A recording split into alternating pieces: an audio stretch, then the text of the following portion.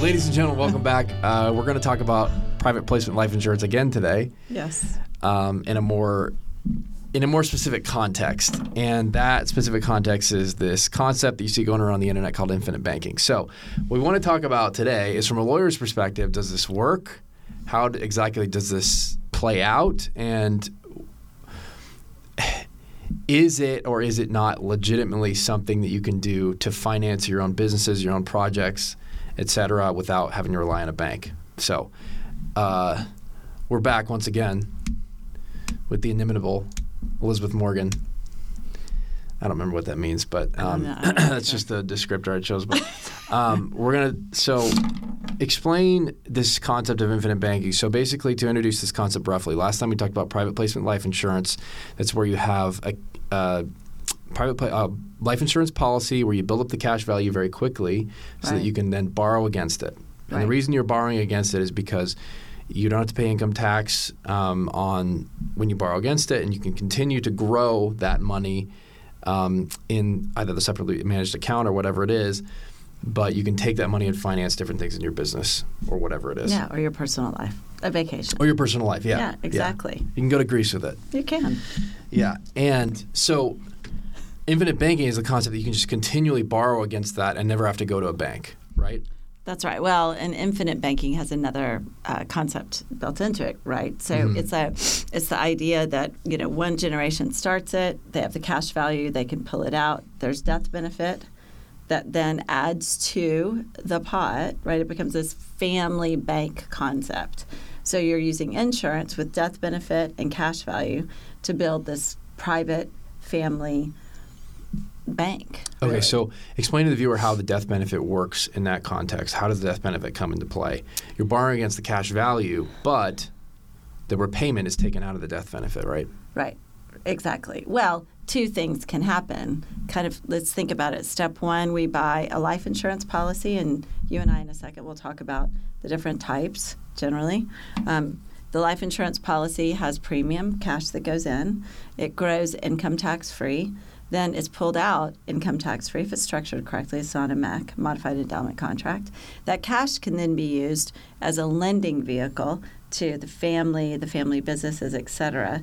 There's an interest component based on the type of product inside the product.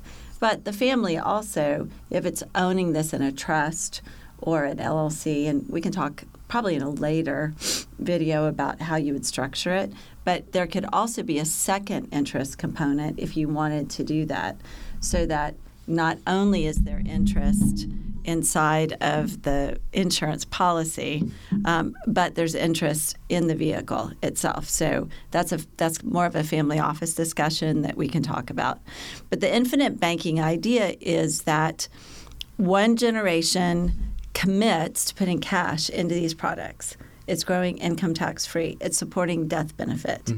And then as the insured dies, that death benefit stays in the structure, whatever the structure is, if it's a trust or it's an entity structure owned by a series of trusts. But the idea is it stays in the family. So it becomes infinite banking, and it's generational. Do you just change the insured then? You just move it to the next generation? Right. So let's say, I die, and so the policy's on my life. It comes in as cash, right? If there are policy loans, it gets paid off.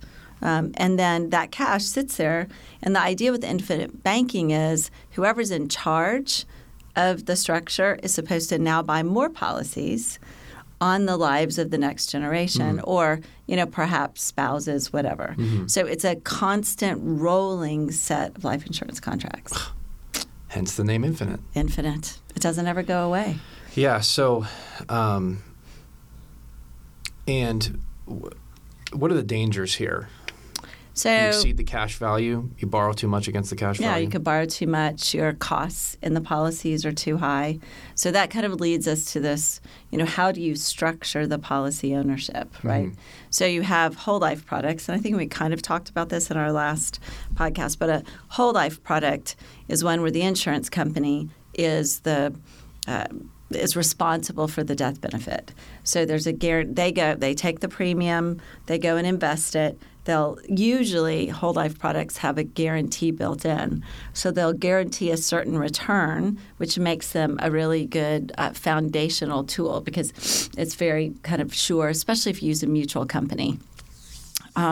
Because then the mutual company doesn't have shareholders. It's owned by the policy owners.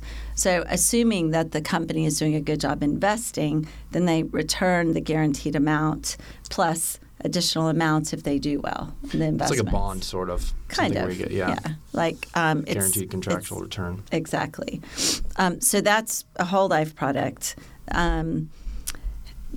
Those products are fantastic and foundational. The challenge is that when you borrow from them, most of those contracts, the borrowing rate is about what the crediting rate is. So if I borrow and my cost to borrow is 5%, but I'm being credited 5%, or that's my guarantee, then that means that I'm not making money in the policy. What do you mean by being credited? So it gets credited... So in a guaranteed product, or even in a whole life product, the product is making money, right? Because the company's investing the pooled account. You're being credited as a policy owner based on your contract. So the company will guarantee a certain return, just depending. And then there's an additional amount if the investments do well, but it's the company that's doing the investing, right? The insurance company. The insurance company. So my borrowing rate, if it's 4 or 5%, but I'm only making 4 or 5% on my cash, that means that I'm not making any additional money in the policy. Okay. So you've just stalled the growth entirely. Right. Because you borrowed against it. But it might be fine because you wanted to use it as an investment vehicle anyways. Right. But when you think about the way you're modeling the policy, you have to take that into account. Because as we discussed last time, the cost in those policies is based on the corridor. So if I've pulled the cash out, stalled the growth, right, then that means that eventually my cash is going to start to diminish, which increases the cost in the policy, and it could be a policy that, collapses. So that's a risk of those types of products. Coming from whole life, then you go into a variable contract. A variable contract has investments underneath, which is not unlike a whole life product, and they can have guarantees built in as well. It's much more retail, but the policy owner is responsible for picking the investments. So the risk there is that the policy owner does a terrible job. The question is, who do you think does a better job, the insurance company or the policy owner, picking, mutual funds and investments that are going to work, right? Those products will have a borrowing rate that probably is about the same as a whole life product, but not quite as high because it's going to also credit you for, so in the policy there's a loan out and there's an asset. Same with the whole life product as well. It's just a question of how much are they crediting you on that note. Does the borrowing rate always equal the crediting rate? No, it doesn't. Sometimes they're different. Sometimes they're different. Because the insurance company probably arbitrages a little bit between those rates. Exactly. Yeah. So then when you get to private placement on the furthest side with the most cash, typically we see a borrowing rate of, let's say the borrower is paying 4.5%, and the crediting rate's 4%. That's a very typical amount in a private placement contract. The 50 basis points is really just what the company is charging to administer the loan. Right. Right. So when you think about bookkeeping and all of that, so you think about that difference, you're not really stalling. You only have a 50 basis point difference. So your crediting rate is particularly high. So it's almost a wash. So when we're thinking about infinite banking, from my standpoint as a planning attorney, I want to make sure that I understand all of those dynamics, because when I have somebody who's actually going to borrow, out of the policy, I want to make sure I know what the economics are going to look like. And it's really important to model that or illustrate that at the beginning if you know that's what you're going to do. Right. But 50 basis points is better than 6%. 6%. Right? Which is what you'd have to get if you gotten if you just went to a regular bank and got a loan. So right. this really even in a whole life situation. Now the other thing too is that you can go and have a collateral assignment of a policy and then get a kind of lower interest rate from a bank. So on top of being able to pull it out yourself, banks and lenders will lend on cash value in life insurance because it's cash value. Mm-hmm. So there's the infinite banking means that these types of assets are very bankable, or I don't know if lendable. Lendable is like a word. Fungible? No, I don't know. But banks will lend on these products because it's easy. It's easy to secure a lien. Right. It's a box of cash. Yeah. Well, if it's a variable contract, there's investments, but it's still, they know that there's liquidity. The insurance company is going to make sure it's liquid. So the basic concept behind the cash value, for if the viewer doesn't understand, is the cash value is the collateral for the insurance company that they're going to take if you stop paying your premiums on the policy, right? So the concept of getting a high cash value policy is you want to pour a bunch of cash in up front, because the whole point is you want to be able to borrow against it as quickly as possible. So you want to keep the fees down. You want to not pay your broker. You want to pay your broker not as little as possible, hopefully. Sorry, brokers. We love you. But if you're from the borrower's perspective, right. You want to dump a bunch of cash in so you can borrow against it at basically no interest rate. Right. Which, like you just said, there's a little bit that a servicing fee basically that the insurance company charges. Insurance company will like charge. 50 basis points or something like that. Exactly. So, but how does that work if you pour a bunch of cash in initially? This is probably going to be a stupid question, but if you pour a bunch, let's say I put $3 million in first, and that's the cash value. I just put it in to borrow against it. Why didn't I just use that $3 million to go and do something with it? Well, because this is a different asset class. So I'm putting money in. It's asset protected, right? So let's say that I'm in real estate development, right? If I'm holding it, I'm taking a risk that I could have a creditor who could come and take it from me, right?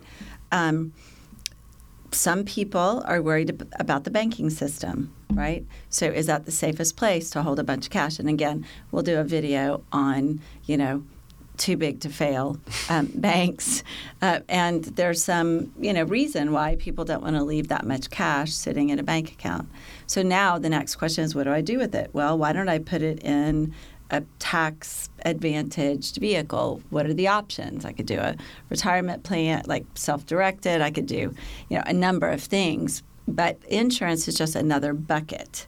So I put the cash in. That would be the cash that you're not going to need for a while, because there are actually some rules about how long it needs to be in there before you can start pulling it out. So, and it depends on the construction of the policy.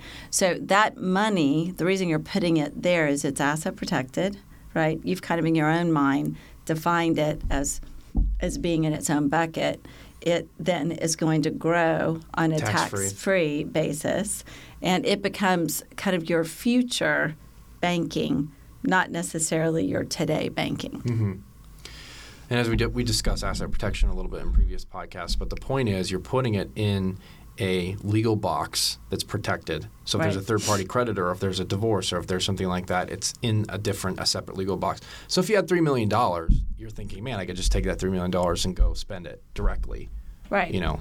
But in this situation, you're putting it in something where it can grow tax-free. You can borrow against it tax-free. Right. And you can utilize that a lot better so that it continue to grow and then just turn into a much more generational asset that your kids can use and your future company can use, et cetera, et cetera. Right. It's really a So the concept is solid of infinite banking. Yeah. But it could be dangerous if you have the wrong policy, right? Or policies, exactly. Yeah, or policies, right? Because sometimes they bundle a couple policies together. Right. And the one thing that, I would say to the people who are listening, and seriously, this is nothing against insurance professionals, but if you think about it, the infinite banking concept is convincing people to buy insurance over and over and over again, which is not in and of itself bad.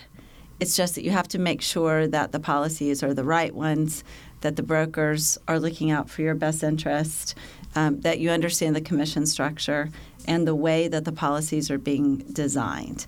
And there are some really good folks out there who are, shout out to Steve Parisi at IBC Global. I mean, I think he does a good, woo. I think he does a good job. And there are other really good, honest folks out there. But I think the most important thing is if you're going to do infinite banking, it's not a one-trick pony. So now, you and I have talked to some of our clients who were only buying whole life. And as we were sitting there talking to them, it to me seemed clear that they needed to not do 3 whole life policies. They needed to do maybe 2, that's fine, and they needed a private placement policy as well. Right. So in that particular situation, the broker could only broker whole life. So when we came in saying we also think you should consider private placement, that was a hard conversation because the broker didn't want to lose that part of the business. Right? So I think that's... The broker makes money in private placement too. Well, they do, but it's a trail commission, and not all brokers can broker a variable contract. Right. So that's a different license. Right. So what I think, all of these things need to be done holistically, not just, it's not a one-trick pony, right? We need to have all of, infinite banking is a great idea, but we need to make sure that we match the product to the need, and we need various buckets. Mm-hmm. It's just, and it's not, domestic versus international or whole versus variable or universal. Really, what needs to be looked at is what are all the options, how many crayons are in the crayon box, and which ones do we need to, deploy in this particular situation? Exactly. And first, one reason people are really attracted to this concept is, first of all, because they don't want to pay to borrow money, which is what you're doing with a bank. Right. So that's always appealing. The asset protection is appealing. But also, like you said earlier, there's this waning degree of faith in big banks and how they borrow and how they lend and how risky they are and how they just basically rely on the government to bail them out, et cetera, et cetera. So a lot of people, like in my generation, for example, are turning to something like Bitcoin where they can go borrow against their Bitcoin as a solid asset that's separated from this whole inflationary scheme and inflationary environment. So regardless of how you feel about fiat currency, et cetera, this concept has been around for a very long time. Mm-hmm. This is something that you can separate yourself entirely from the loan and credit system that exists in kind of centralized banking system and just do this on your own. That's why it's very appealing for a lot of business owners because they don't have to deal with bringing in creditors onto their business. They can just borrow against their policy. Exactly. And I think that that's a trend that we've been seeing for a while, and I think it'll just continue. I mean, unfortunately, our institutions have felt shaky, and so people are looking for ways to not have to rely on those institutions. Now, the thing about infinite banking, you have to, it's a plan, and you have to start it, and you have to follow it, and there's administration involved. And you have to have a lot of foresight to do that.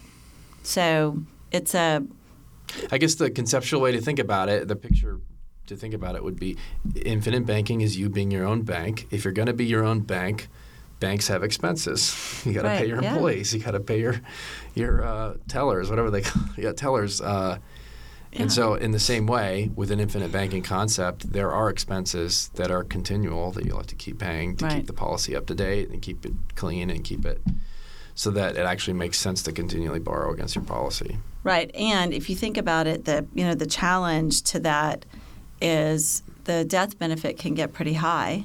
And the thing that people need to realize is if I own an insurance policy, that death benefit is attributed to me. Right. So it's not out of my estate for estate tax purposes, even though it's out of my estate for income tax purposes. So now the next question is, how do you structure that? Is it in a family trust?